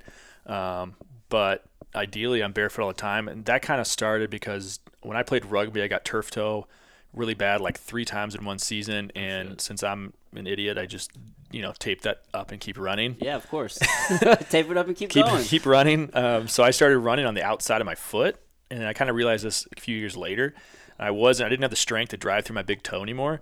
And because of that, I started getting some mid-foot pain and just some weakness in my foot. And they did an MRI on it, and they're like, yeah, you're just having like degenerative changes, so the start of arthritis basically, because I'm walking differently. Yeah. So that was a big eye-opener of what I needed to do. This was when I was in Utah. So I started doing a lot more like, what we call foot yoga, just, driving the toes down, trying to separate the toes. I'll wear those toe spacers at night. And then, I have like some wide toe box shoes, but honestly, they're all pretty ugly. They are. They are. Yeah. And I have the Vivo Barefoots. Yeah. In that big pile of shoes. Like Yeah, you can yeah. see, but those are like the only ones I found that look somewhat okay. Yeah. So, yeah, and I'm lucky enough, like where I work, that I can just have my shoes off. That's the best way. So I just have normal shoes like throughout the day, but when I'm at home and I'm at work, I'm just barefoot, 90% of the time. If I'm downstairs in the clinic with Mercy, I try to have my shoes on just because, they're all looking around. And You mean it's not professional to walk around barefoot? It's really funny. Yeah, since I work for Exos technically, and then Mercy is our client, right? So I run the performance side of things upstairs in our gym. Downstairs is Mercy, PT, AT. So we're technically not like associated, but we all work together, correct? Right, so that makes sense. we're kind of like ran by 2 different things. So since they work for Mercy, they're all obviously obligated to wear masks still and everything. And I'm just the guy that's like on my computer barefoot with no mask on. And they've had patients like ask, and they're like, they just are like, yeah, well, he works for somebody else. He has different rules. So Yeah. I'm like, I'm not going to wear a mask. This is stupid. I'm not even close to you. Yeah, all this ridiculousness. Yeah, it's Exos, theater. you guys are in, I think Exos, there's a facility down at On It, right? Yeah. Yeah, I think they just partnered with them and maybe the last few years built that out. They've been with On It for a while. I don't know when the facility got built. Actually, I think at least I know the supplement partnership with Exos and On It ended. So I don't know if they're just changing stuff or what's going on. But that a couple months ago, I reached out to On It because we used to have a 20% off. So then it's like $80 for protein instead of $90. Oh, wow. I'm just kidding. I wonder if that changed because obviously like On It was sold to Unilever. Oh, really? I didn't know that. Yeah, I think it's probably been a couple years now. Okay. Because I know like, so basically, if you care, but I think Aubrey Marcus, I think he stepped down as CEO, put into place a new CEO, and then within maybe like a year or so, I can't think of the guy's name, but he was the COO. When he took over, I think he maybe ushered that deal where they sold to Unilever. So it's like a Unilever company now. I think there's still their management team, but I mean that could be a difference. Yeah. I don't know either, but Outside my pay grade. yeah, I for don't what know. it's worth. I just tried to get supplements, and they're like, oh, yeah, this doesn't work anymore. I'm like, oh, damn it. Bummer. Yeah. On it, they make some good shit. Oh, yeah, absolutely. I love that. I have their maces and their I saw those. their clubs. I really love their clubs. Yeah, we have. That was one thing when we started there. They gave us tons of maces, like too many maces for me to use. Yeah. So, dude. yeah, those are like black ones. We have like little ones too. I love using that stuff, especially with the kids for warm ups. I do a lot of hip rotation. Ones? Oh yeah. Yeah, those are great. I do a lot of hip rotation stuff with it, and then we have some Indian clubs too from On It, just to get some like shoulder work in, which is really nice. Yeah. And then those big ones, we have a few of those as well. Yeah. I love using those for like single leg RDLs and just to teach, like, because you can put the weight on the one side, that's the leg that's down on the ground. And then when you're leading back, when you're teaching somebody, it really teaches them to kind of drive through that hip and getting some weight back there, which is nice. Yeah, that's a good input for them. Yeah. Most of them are in my garage. I just keep those two out. But yeah, I mean, they're just really good tools. Oh yeah, they're absolutely. They're really cool tools. You don't see a lot of people working with those, whether it's the Indian Club or the Mace or even like Bulgarian bags. Oh yeah. Those things are super cool for your shoulders and your grip strength. There's just so many unique tools out there to kind of do different shit with. Yeah, and it's crazy. Like sometimes, like I guarantee there's people out there that they'll only train with this, Vice versa, there's people that only do powerlifting or whatever. Yeah. And it's like, we don't need to do one or the other. Like, we can utilize all this stuff to what the goal is of that workout or for this entire phase, right? Yeah. So I think having that ability is a big thing in this industry. Well, that's how fitness gets stale. Yeah. People are always like, I set this goal, and then I hit this goal, and then now what? It's like, well, you just keep training, and then that's where all this other things can come into play. I mean, you don't have to be just like a kettlebell guy or just a power lifter or just an Olympic weightlifter. There's purpose for all of it. Yeah, for sure. Yeah. Yeah. What are your thoughts on CrossFit? I think that I'm glad that it basically brought weightlifting into the mainstream and has brought us all tons of gyms to use that have bumpers now, which as a weightlifter is amazing to me, because when I was even in college, like, nobody had that. That's true. Or there was like one platform maybe, right? And now you can go to like boxes or just regular gyms, aren't even CrossFit gyms, and you have, like our gym, we have 4 racks and we have bumpers in all the racks, and it looks like a college weight room. Like, that ability is amazing. I think CrossFit, as far as like competition goes and everything, like, those people are insanely athletic. I think a lot of people look at them and they think that they train like strictly like by doing the WODs, right? But if you look at like the elite CrossFitters, like 90% of them were elite level weightlifters that then learned how to do like everything else. Because they're having to throw up like Frazier, right? Like, he was on the US like weightlifting team. Like, he's already a savage. Yeah, so it's like he's already thrown up insane weights, so he's got that part underneath him. You have to be able to have that to do anything else in the CrossFit world. So I think sometimes people think that they're only doing those WODs for the training. It's like they're probably doing a lot more weightlifting than you think, and not as much of like the circuits until they get closer to what those events are. I think it's changed a ton in the last 10 years now. And now when you go into gyms, it's not as much of everybody's there to compete for whatever that next event is. It's a lot more people are just there to work out, which is great. So I think just like anything, as long as you have a good coach who's not going to put you in terrible situations. And like, if it's your first time coming in and you're a 50-year-old mom, I don't want you doing, snatches on the minute or something like that. Like, as long as you have that ability as a coach to adjust, like, then it should be fine, right? But just like anything, if you have bad coaching, it's going to be problematic. So, I don't necessarily have like an issue with CrossFit or anything specifically. But you make a good point. That is a very positive change that they brought to the entire industry. Oh, yeah. Dude, bumpers and you see racks in places that you never would before. Yeah, they definitely changed the game and I think they changed a lot of I guess perspective on female athletes too, right? Because now it's like you see a lot more like strong female athletes, and that's like way more of like a positive thing than when we were in high school. A lot of girls like just wanted to be skinny, right? Now there's like girls that are that age that like want to be jacked. That's true. And that's awesome. Dude, Tia Claire Toomey is fucking savage. Yeah. Dude. There's girls that are seeing her and want to be her. That are training. I wish I could lift as much as she does. Yeah, exactly. She's a monster.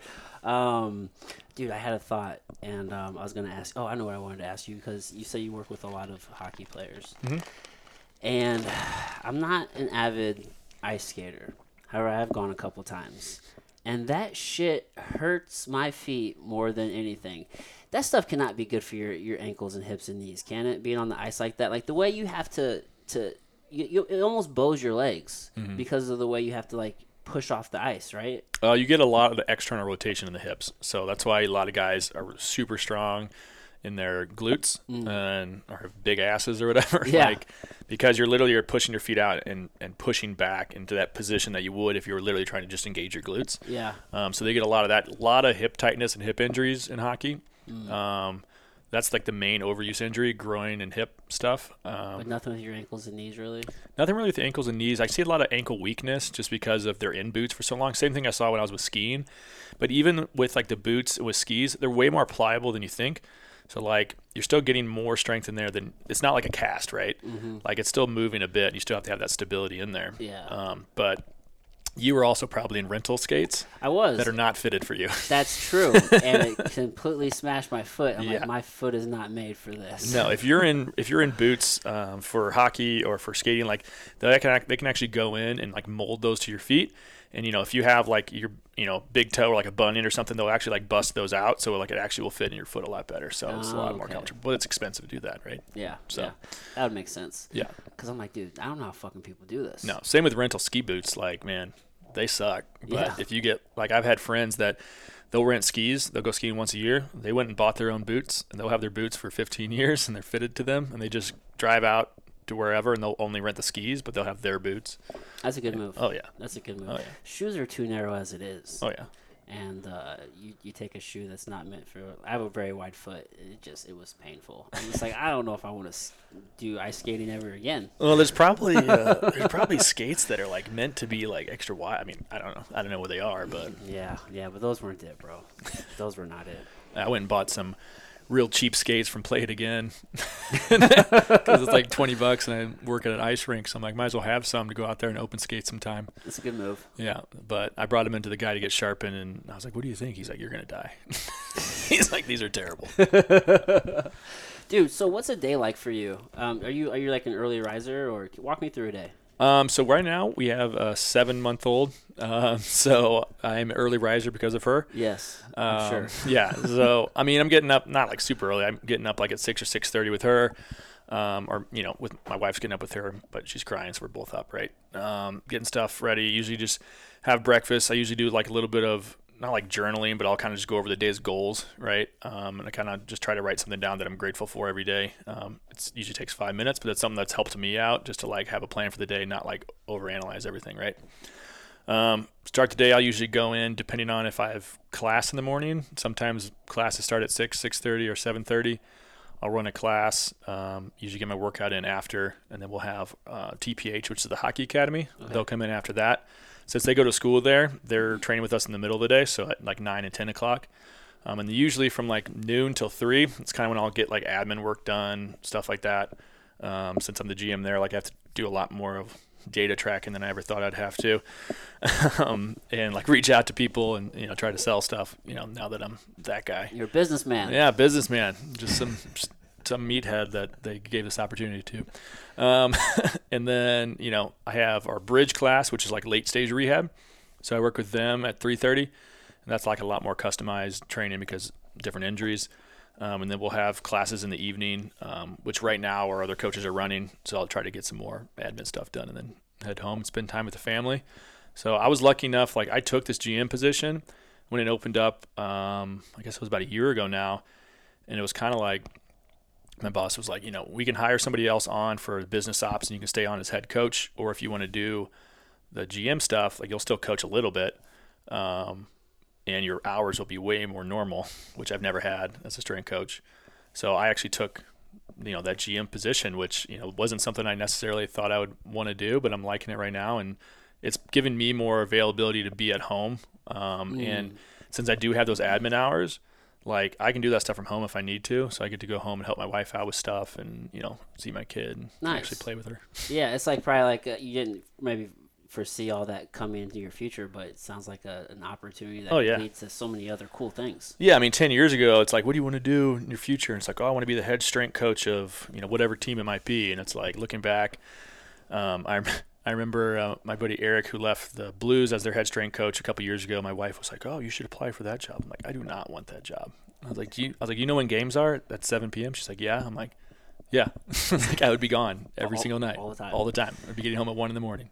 Oh, that's a hell of a life. Yeah, no thanks. I didn't obviously do hockey, but I did it in baseball, and can't imagine having a family doing that. Yeah, just going all the time. Yeah. When do you train yourself? Usually in the mornings after class, or if that's busy for whatever reason in the middle of the day. So it shifts every day. Just whenever you can. Yeah, I mean, because I just have meetings and stuff, and I'm always trying to reach out to different groups and different people and, get people in our space and everything. So it's like whenever I can, ideally – like 7:30 in the morning after my morning class. But if I have something going on then, or like another client in or something, then usually like at noon. Honestly, noon's more fun because we have like 3 PTs downstairs, and that's usually when they'll lift. So like yesterday there was like 5 of us that all worked together and we were all lifting together. Oh, nice. And most of them were just doing my program, which was awesome. So we're all doing the same thing anyway and kind of hyping each other up, which is cool. That's legit. Yeah. Yeah. It's a good crew. It's good to find that time. Yeah, for sure. I'm sure it's easy to get bogged down with everything that you got going on, and the easiest person to neglect is probably yourself. Yeah. Yeah, I mean, for sure. And especially when we talked about having injuries and stuff. I mean, I think as a strength coach, that's like the hardest thing. It's like this hurts, and I know what I need to do, what I would tell my athletes to do. I'm just going to go ahead and grind through this and make the pain worse. Do as I say, bro. Yeah. Not as I do. I've changed that in the last couple of years. Now that I've gotten older and things hurt more. So. Yeah. Have you found yourself transitioning more into the mentor place? I mean, I'm sure earlier in your career, I mean, you probably had some mentors, right? You find yourself being more of that mentor now? Yeah, I would say so. Honestly, just with the younger strength coaches I work with, and, when I was with the ski team, I was lucky enough to help out with the internship program that really got me started. And, I mean, that was awesome because we'd have 4 or 5 interns there, and, I would help plan stuff with them, help out with the internship, which was great. Now we have an internship over the summer with Exos. We had 2 interns in last summer, which was awesome. So I got to actually teach them. And then with our current just staff, we just brought on a new coach who works out with Lindenwood. He works with their basketball teams. So he's on. And then our other guy that went from part-time to full-time recently, they're both in their early 20s. So they're kind of getting started and everything. So we try to do continuing education at least once a month. And I have one person in charge. So for instance, a couple months ago, I was in charge of it. So we came in and I've done the USA weightlifting course 4 or 5 times, been part of it, with interns and stuff. So I actually took them through that course, what I remember from that course and how to break down lifts and how to teach lifts. If there's issues, this is what we're going to do. And then also allowing them to educate us as well and present information to us, I think is also important as a mentor, because that's something they're going to have to do as well in the future, right? So, the next month we have Dave, who was a boxer beforehand. He's going to take us through some boxing stuff in a couple weeks, which I'm excited about since I've never had any formal, actual boxing training. So he's going to kind of show us just what his background is and everything, which would be cool. And then we actually just had one of our coaches, Ryan Hurston, who just left for the Rockies. So he's working with them right now. I think he's up in Spokane, Washington. Spokane. Yeah. So, he was the first coach that got hired when I was there. And then me and him worked closely together. And obviously, he's younger in the industry. So when he had questions about stuff, I was always there to try to help him out as much as possible. And I knew a couple people with the Rockies, so I tried to pump up his tires a bit. I mean, that's what coaches did to me, So yeah. I think as a young coach, I got a lot of help. And if there's good coaches reaching out, I'm happy to point them in the right direction or even just have a conversation with them about my experiences. Yeah, that's got to be an interesting transition to kind of be just the more seasoned trainer now. Old? Yeah. Well, dude, I feel like that now. I mean, I'm teaching. I train. I have a couple fighters that I work with, and I train and I teach now in jiu-jitsu and fighting and different things. And then, I walk into the gym and I'm the fucking old guy around here now. It's fuck, man. I've been in this St. Charles MMA, for example. I started training there in 2009. Mm-hmm. So 13 years ago. And you see all these new fresh guys come up, and it's just some of them don't even know who I am because I don't train for fighting anymore, so I'm not in there with practicing with them some of the other guys. So it's just weird to be in that place to where you were once the young athlete doing the thing or whatever it is, or the young trainer, and now it's now you're seasoned. Yeah.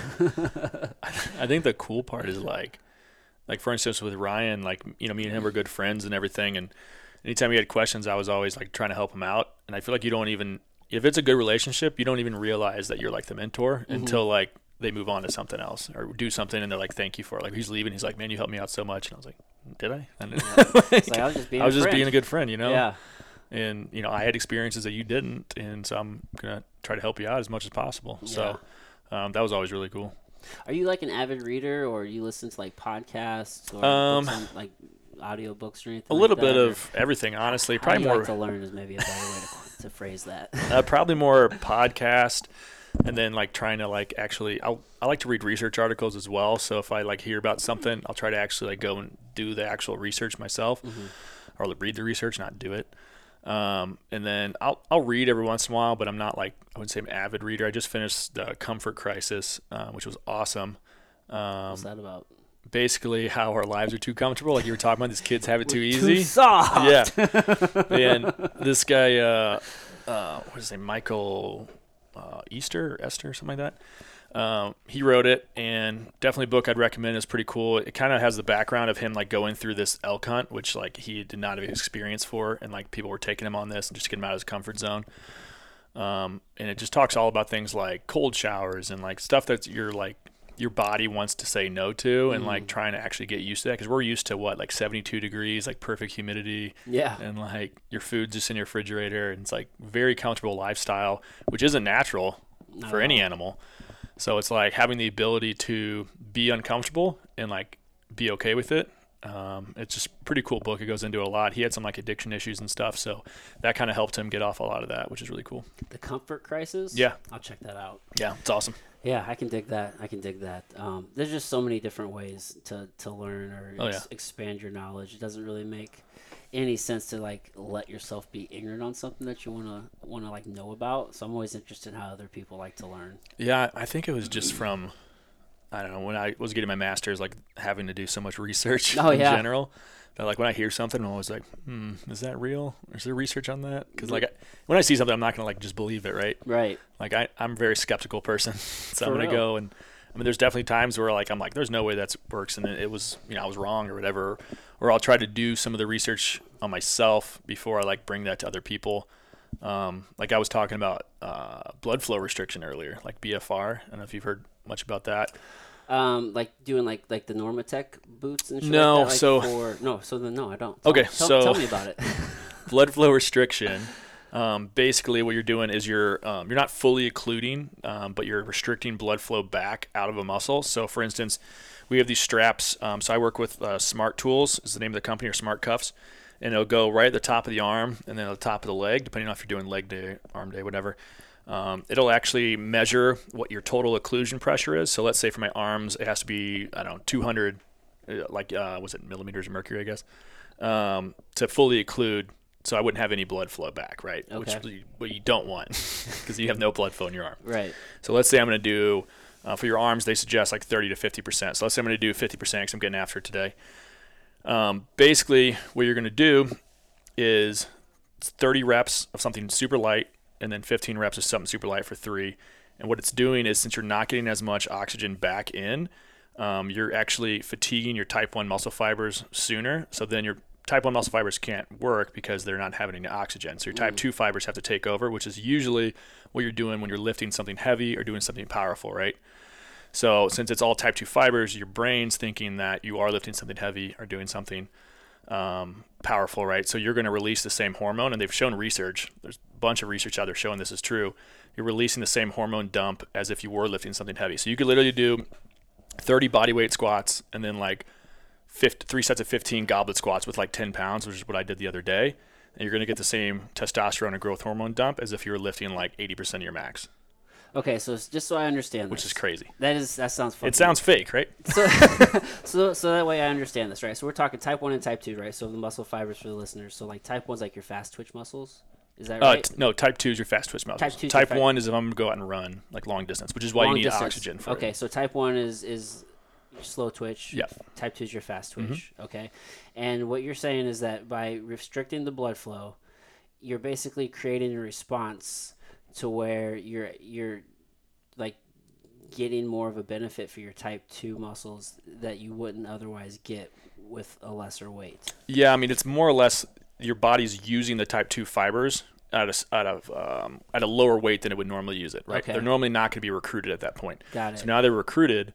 So your body, the only time they were recruited is when you are lifting heavy, and your body responds with hormone dump to fix everything because you just lifted heavy. Got it. So because of that, your body's going to dump the same hormone level. So it's like lifting heavy without lifting heavy. It is. So it's mainly utilized for rehab, right? So when I have ACL people that come in, or whatever injury, they can't lift weights yet, or maybe they can't lift heavy weights yet. How do we reduce atrophy? So like muscle loss. We're going to put on these straps, basically, these BFR straps, and we're going to do body weight or even lightweight stuff, and they're going to get the same stimulus as they would if they were lifting heavy. Whoa. Yeah. So we utilize that a lot with rehab people. And then more recently, Kabuki Strength, I can't remember his name now. Anyways, strength conditioning company, weightlifting company. Chris Duffin, he's a power lifter, nuts dude. Anyways, he started talking about utilizing it for rehab. So he became the first person to deadlift 1,000 pounds and squat 1,000 pounds in the same day. So he lifts like an extreme amount of weight, right? Yes. So even on his light days, he's still probably deadlifting 700 pounds or something, right? Whoa. So that's a lot of force on the body and the joints and the central nervous system. So he can only do that like once every 10 days, right? Mm-hmm. So the heavier, stronger you get, the less you're going to have to or be able to actually lift at those capacities. So he uses BFR a lot on like his leg days that are like quote unquote recovery or whatever, because you're not going to get the breakdown of muscle fibers because you're not actually moving the mechanical load. Mm. So you're not going to be as sore from it, but you're still going to get the same hormone dump. Really? So I've been utilizing those on like my recovery days and just doing like body weight stuff, which has been awesome. So that will increase your strength, but not necessarily your size. Yeah, for sure. Because if I maybe I'm thinking about this wrong, but usually like whenever you tear the muscle fiber, Mm-hmm. when it's healing, does that usually cause a growth in size as well? Yeah, as opposed to just strength. The tear and then the red blood cell rupturing from like increased blood flow of like that pump feeling, that's going to cause, that's just triggers for your brain to be like, we need to fix this. Right. Let's send hormones there. So those hormones are being sent there without that happening. So it'll still get like a little bigger as well, and just general strength.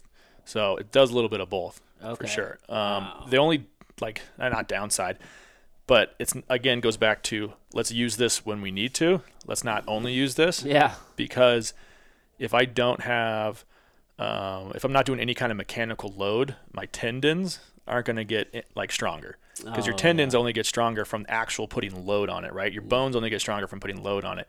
So if I'm sitting there and I'm just pumping up the actual muscle mass, let's say it's my bicep, for instance, and I'm not strengthening my tendons, and then I go try to curl something super heavy, like I might have the strength to do that, but I'm probably going to pop a tendon or something. So you need to utilize both of them. Right.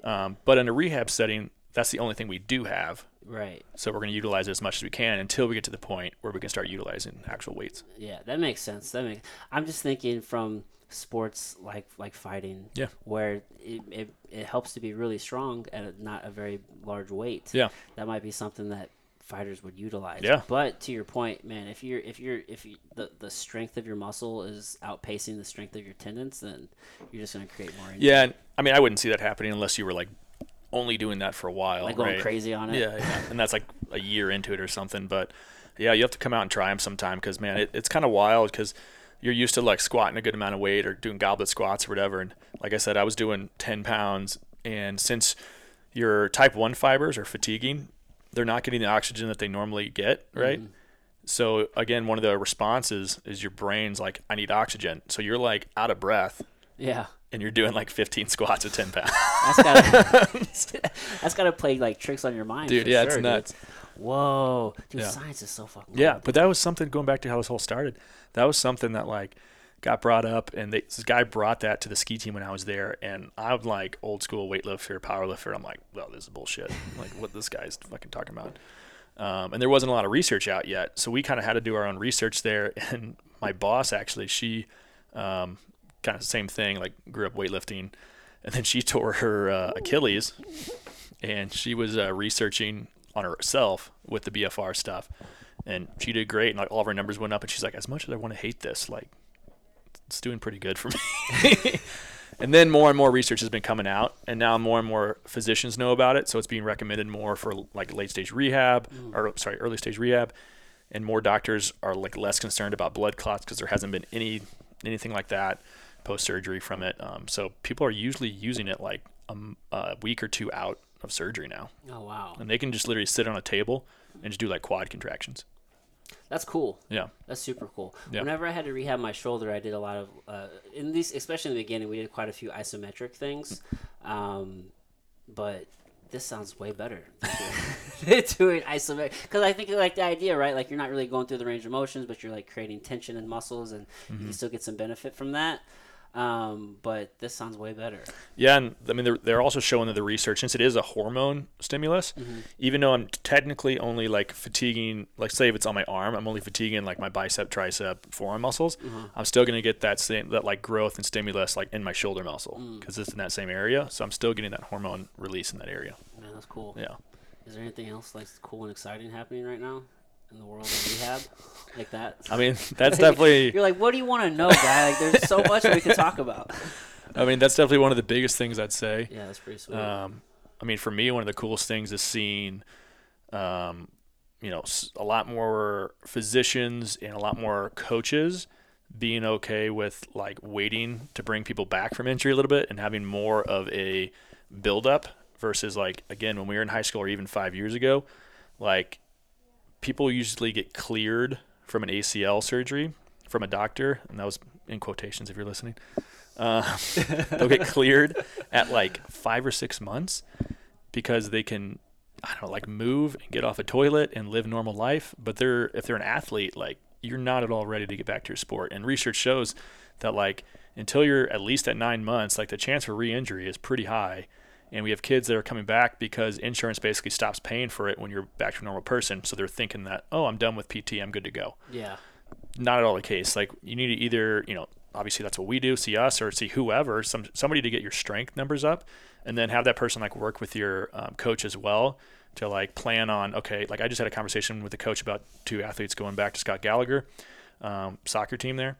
And it's like, okay, let's have her come back 1 day on, take 1 day off, see how the knee feels. Come back 1 day on, 1 day off. Do that for a week. Yeah. No contact. Next week, contact. Next week, we're doing 2 days on. Build it up that way, the same way you would in a gym, and not just be like, you're cleared, go to the field, re-tear your ACL. Yeah, and that used to try to be the norm. That absolutely was the norm. It was like a 20 or 25% re-injury rate, which is insane. Yeah, that's not a red flag to like something's wrong. That's huge. Yeah. I mean, you have a 1 in 4 chance of getting hurt. Yeah. At that rate. For sure. Dude. So it's like let's do as much as we can to not have that happen. And you still have people and parents that like want to push it as quick as possible, and they're like, well, this person needs to come back. This 15-year-old needs to come back for this event. And you're like, no, they don't. They're going to the Olympics tomorrow, Brett. Yeah. Yeah, no. So I would say that, that's kind of shifted, which has been awesome to see. Yeah. There's been a lot of just positive steps forward in the space, it seems like. Yeah, for sure. So I'm going to shift gears just a little bit because I don't want to miss it. You're doing all this I was going to say shit. I cuss way too much, dude. That's okay. Me too. I'm a strength coach. You're doing all this. I mean, you have so much, of your time accounted for, but you're also, I'm looking at your hat here. You have the Clean Eats business. Yeah, buddy. Tell me about that a little bit. So, yeah, crazy. I don't know. How do you even have time? I don't know. I'm goddamn monster. Sure. I'm opening up a meal prep restaurant in St. Louis here. So Clean Eats is a franchise. The owners are from Edwardsville. They actually moved out to Wilmington, North Carolina. Opened up. They're just bodybuilders, and they were trainers as well. And they opened up a restaurant out there mainly for their like clients that like wanted a place to have like food ready that would be like enough food for them and have like carbs and stuff in there, still be good. And it did really well. So they ended up opening up about 10 of them, and they decided to franchise. Going backwards, when I was with the White Sox, my catcher for 3 years was Casey Schroeder. He went to college in Wilmington, so he got to know that crew there when they started franchising. He decided with some of his signing bonus money that he wanted to do something with it, and was smart with his money, unlike some baseball guys, and was like thinking about, I probably won't make the majors. Like chances are I'm not going to make the majors. What can I do with this? So he decided to open up a Clean Eats in Columbus, Ohio. He now has 3, and he had reached out to me about the possibility of kind of helping out and opening up one in St. Louis. So me and one of my close friends who is a tax lawyer and way smarter than me as for the business side of things, we had always talked about going in on something. He's a big power lifter too. So it kind of just made sense. Like we had always talked about doing something, and I had looked at different options for businesses. And I think when it comes down to it, I just didn't want to be like locked into a 9-to-5 my whole life. Mm-hmm. Like I've told my wife, I'm totally fine with where I'm at, where we're at, with how much money we make. And it's not like, we have like a fine lifestyle, and I just want more free time, like at some point. So that's not right now, but you have to build that, right? Yeah.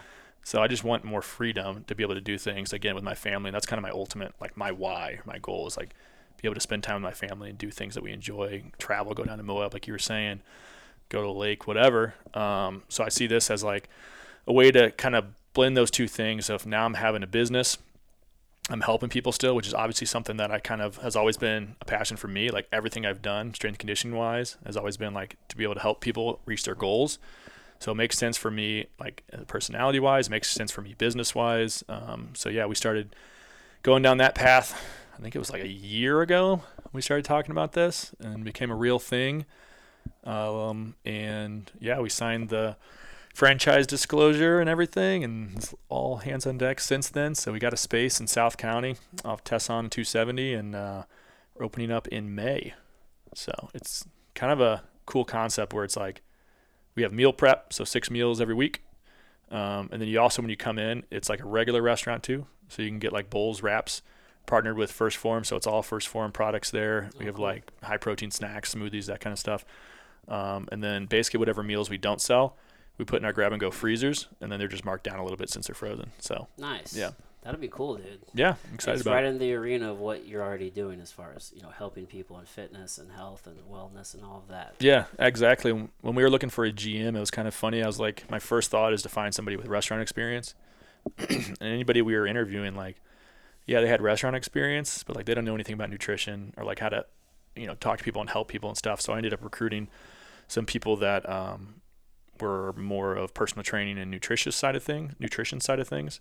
And that just is going to, it makes more sense for me. Like I can teach them how to, do the restaurant side of things. Cause I'm learning it myself too. Yeah. And like, I think, our want to like help people and have them come in, figure out what their goals are and try to like point them in the right directions, whether that's with us or something else.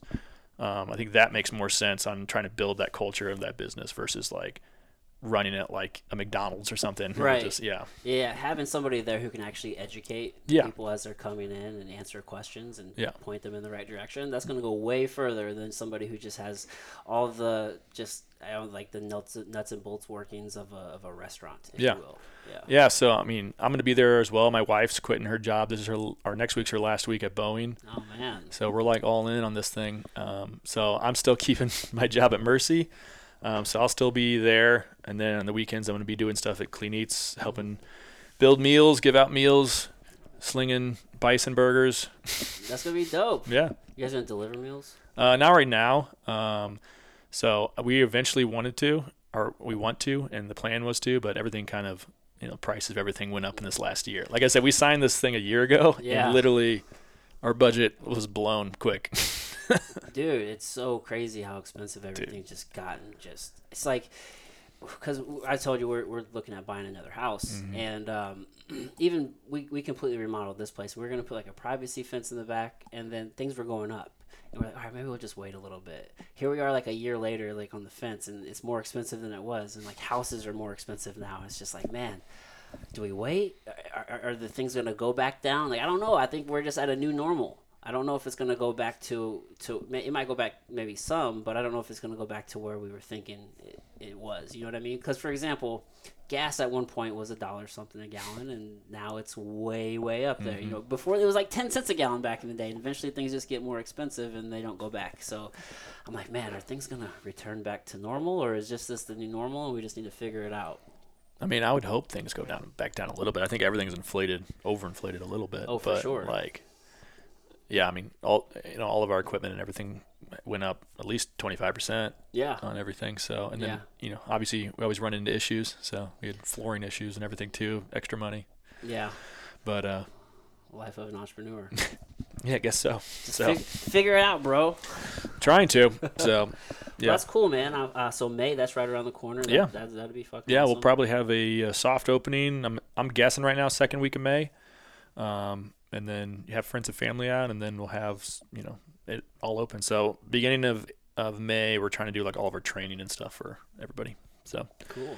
But yeah, I already went up to Columbus and did training with my buddy Casey's stores. So I got to see his stores run, which was really cool. Helped them make, I think that week they did like 2,500 meals at each place, which is crazy. Yeah, that's a lot of meals, dude. Yeah. It's a lot of meals. Well, dude, it's going to be a whole new learning experience. You're going to be crazy busy. I'm glad I got you while I did, because pretty soon you're not going to have any time. Yeah, it's crazy. So I appreciate you taking the time today, man. This is awesome. Is there anything else going on that you wanted to tell the people about? Not really. I think we kind of went over all my happenings right now. Dope. Well, Brett, I appreciate you, man. Yeah. Thank you once again. All right, man. All right, everybody. Till next time. Hey guys, I hope you enjoyed that conversation. I know I did. As always, if you're getting value, just do me a favor, tell a friend, bring us a new friend for the next episode. I will be eternally grateful if you do. That's all I have though. Just keep being rad humans. We'll be back very soon with another conversation. I'll catch you next time. Love ya. Bye. Mwah.